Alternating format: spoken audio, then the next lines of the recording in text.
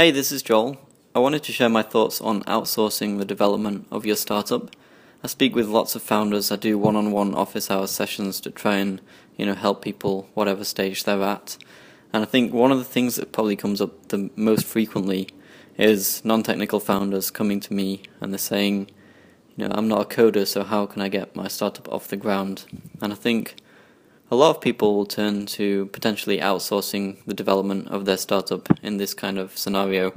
And I think the biggest piece of advice I could give to anyone who's, in this situation that's thinking about outsourcing is to not do that. So I think, from my experience of what I've seen of people trying to do that, and, I personally have been hired by startup founders for a few different startups in the past to work on their startups, and I've just found that it doesn't work too well. So, and I think the reason is that when you're an early stage startup, your idea is essentially a hypothesis, and so you need to go out there and you need to test this hypothesis and you need to find something that works, and it's not guaranteed that the first idea you have is going to be the one that works, and often it's not. And so the big problem with outsourcing and this situation of, having this hypothesis that you need to validate is that it goes against the natural flow of how outsourcing works, of how these people that, they charge for web design or development services. It goes against how they work, because they work by having a specification, a very set down, set of items that they need to complete for you, and once they've done those things, they expect to be paid. And a lot of times you will choose the amount. It will be a fixed price for the project, and you will kind of agree to this price up front.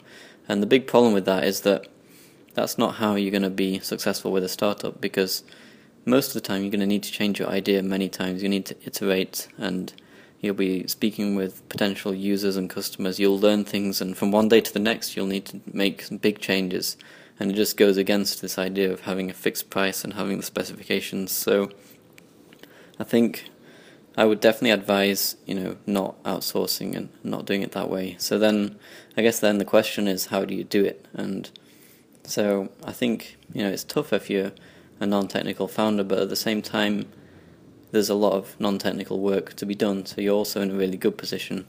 And I think the best thing you could do is to try and just hack it together yourself with however you can do that. So whether you're, using Wufoo forms and WordPress and just learning little bits of HTML and CSS and things here and there, and just doing whatever you can, and just trying to, also talk to the users and customers and learn things and make changes and just make it work in a very basic way. Maybe it's buggy and it's, not looking too great, but you try and make some traction, and then what happens is, as soon as you have a little bit of traction, you become really attractive to a technical co-founder, and then you can maybe, get them on board. But I've seen, even if it takes you a few months to really try and learn a little bit of coding to be able to do that, it's a much better use of your time than, working with outsourcing, and it costs a lot more than you realize as well. It's going to be in the tens of thousands really to outsource something. So that would just be one piece of advice, is to really think hard before you consider